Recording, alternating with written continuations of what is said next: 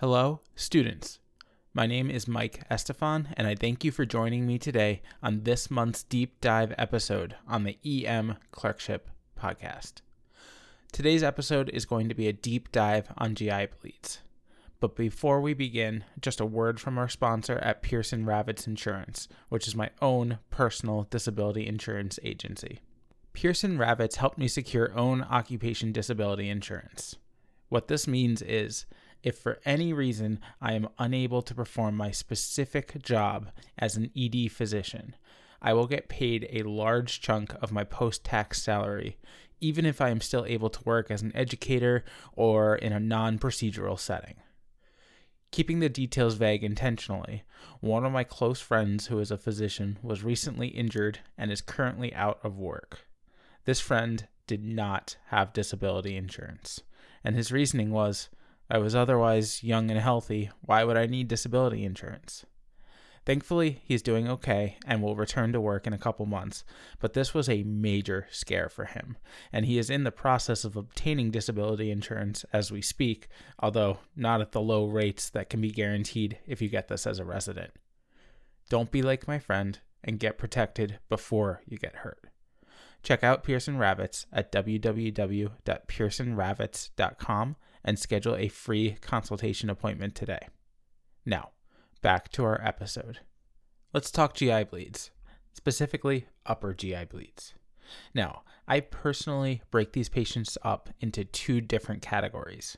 You have your HPI patient and your ABC patient. And this is exactly what it sounds like. Your typical HPI patient will be a GI bleed that is hemodynamically stable, and you have the time to perform a full history and physical on. Whereas your ABC patient is your GI bleed that needs resuscitation now. Let's start by talking about the history portion for our HPI patient. I take the time to ask questions here, and I always ask what color the blood is, meaning is it bright red or is it kind of dark like coffee ground emesis, how much has come out, and if any blood clots have been passed. I also ask about risk factors for peptic ulcer disease and liver disease. That is, heavy NSAID usage, chronic steroid use, alcohol abuse, history of prior GI bleeds, history of liver disease, etc. And lastly, and perhaps most importantly, is the history of anticoagulant or antiplatelet agents. And that's the history portion. Otherwise, the care of the HPI patient and the ABC patient is pretty similar. So let's talk about the ABC patient now. Assuming that the patient is not aspirating or altered and otherwise needing an immediate airway, I usually treat the ABC patient more like a CAB patient with circulation coming before airway. IV access is key here. You want 2 large bore IVs, and what we mean by that generally is 18 gauge or larger in both arms. This is standard. But personally, I take this a step further if my patient is hypotensive or having a massive hemorrhage. If they are unstable, I will personally place at least one 14 gauge IV if my nurses are unable to do so. Just for comparison, while using a pressure bag, an 18 gauge IV can infuse about 200 cc's per minute, whereas a 14 gauge IV can infuse 450 cc's per minute. That's more than twice as much. And this is where I'm going to put my plug for ultrasound IV access skills. Now listen, I did a ton of these in residency, like probably over 1,000. They were the bane of my existence, and every time I got asked to do an ultrasound IV, I internally rolled my eyes and I audibly groaned.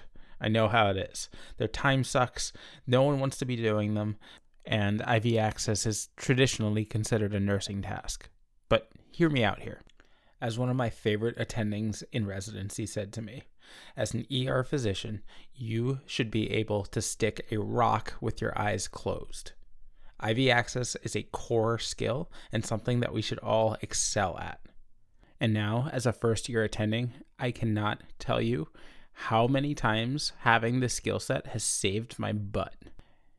If you're still in residency, I would strongly recommend practicing your ultrasound IV access skills.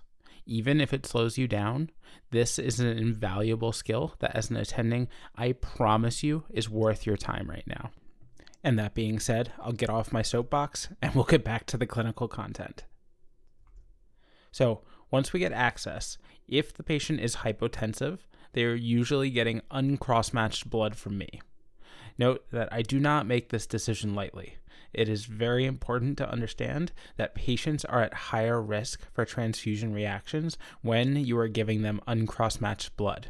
Now, you should still get a type and screen, because if this patient requires continued transfusions, then eventually you're going to be able to switch over to using typed blood instead of un-crossmatched blood. I will often order 2 units of un-crossmatched blood up front, and if they need more, I'm generally activating MTP at that point. In addition to the blood, there are other treatments that I will start ASAP up front.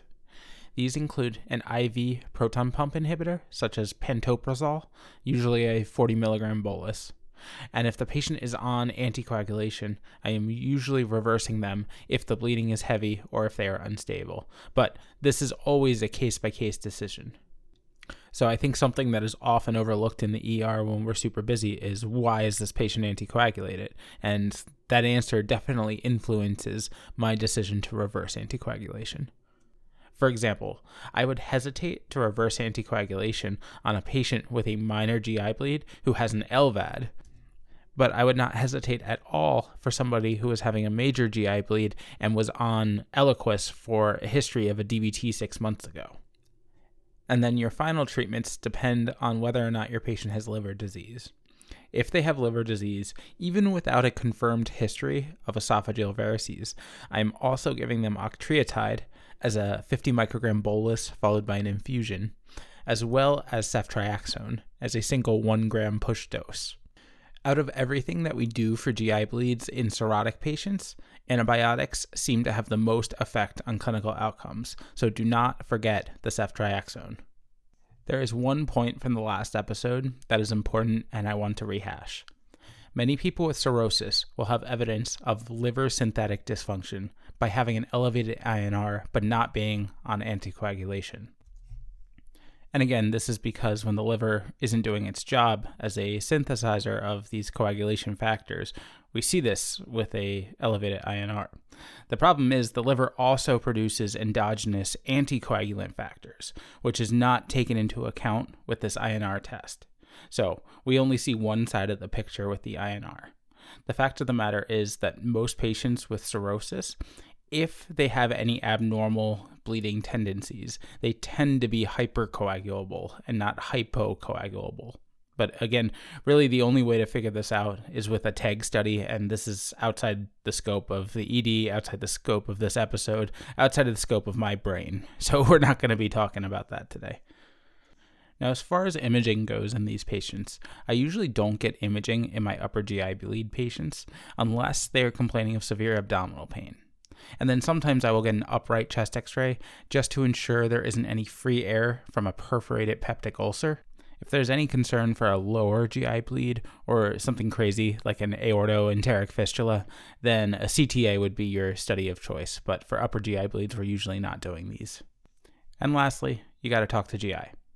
Now, personally, where I work, I usually only call GI from the ER if the patient is unstable or if I suspect variceal bleeding.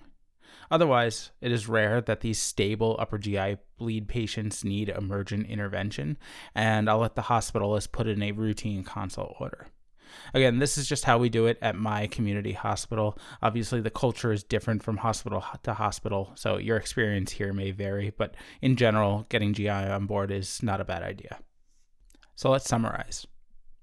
In summary, as long as the patient does not need an emergent airway, focus on the C of your ABCs and get good access up front and give uncross-matched blood early if needed to get ahead of the bleed. Reverse anticoagulation if you think the benefits outweigh the risks. Always give Pantoprazole, and don't forget about Octreotide and Ceftriaxone if they have a history of liver disease. Always consider whether or not you need imaging, such as an upright chest x-ray to look for signs of free air, or if you're suspecting a lower GI bleed, you might need a CT angiogram of the abdomen and pelvis. And that's really all I have for you guys today. Short, sweet, and to the point. Send me emails, at emclerkship.com with any feedback or any questions you may have. I do have to say that we have gotten a lot of emails with ideas for potential cases, and I want you guys to keep sending them. There's a couple that have been fantastic and that we are definitely going to be using. Maddie, I feel so sorry for you right now because some of these are just, they're so good. They're so good. I am just glad I am not in Maddie's shoes right now. So until next month's case, keep working hard, keep studying, and be sure to enjoy your shift.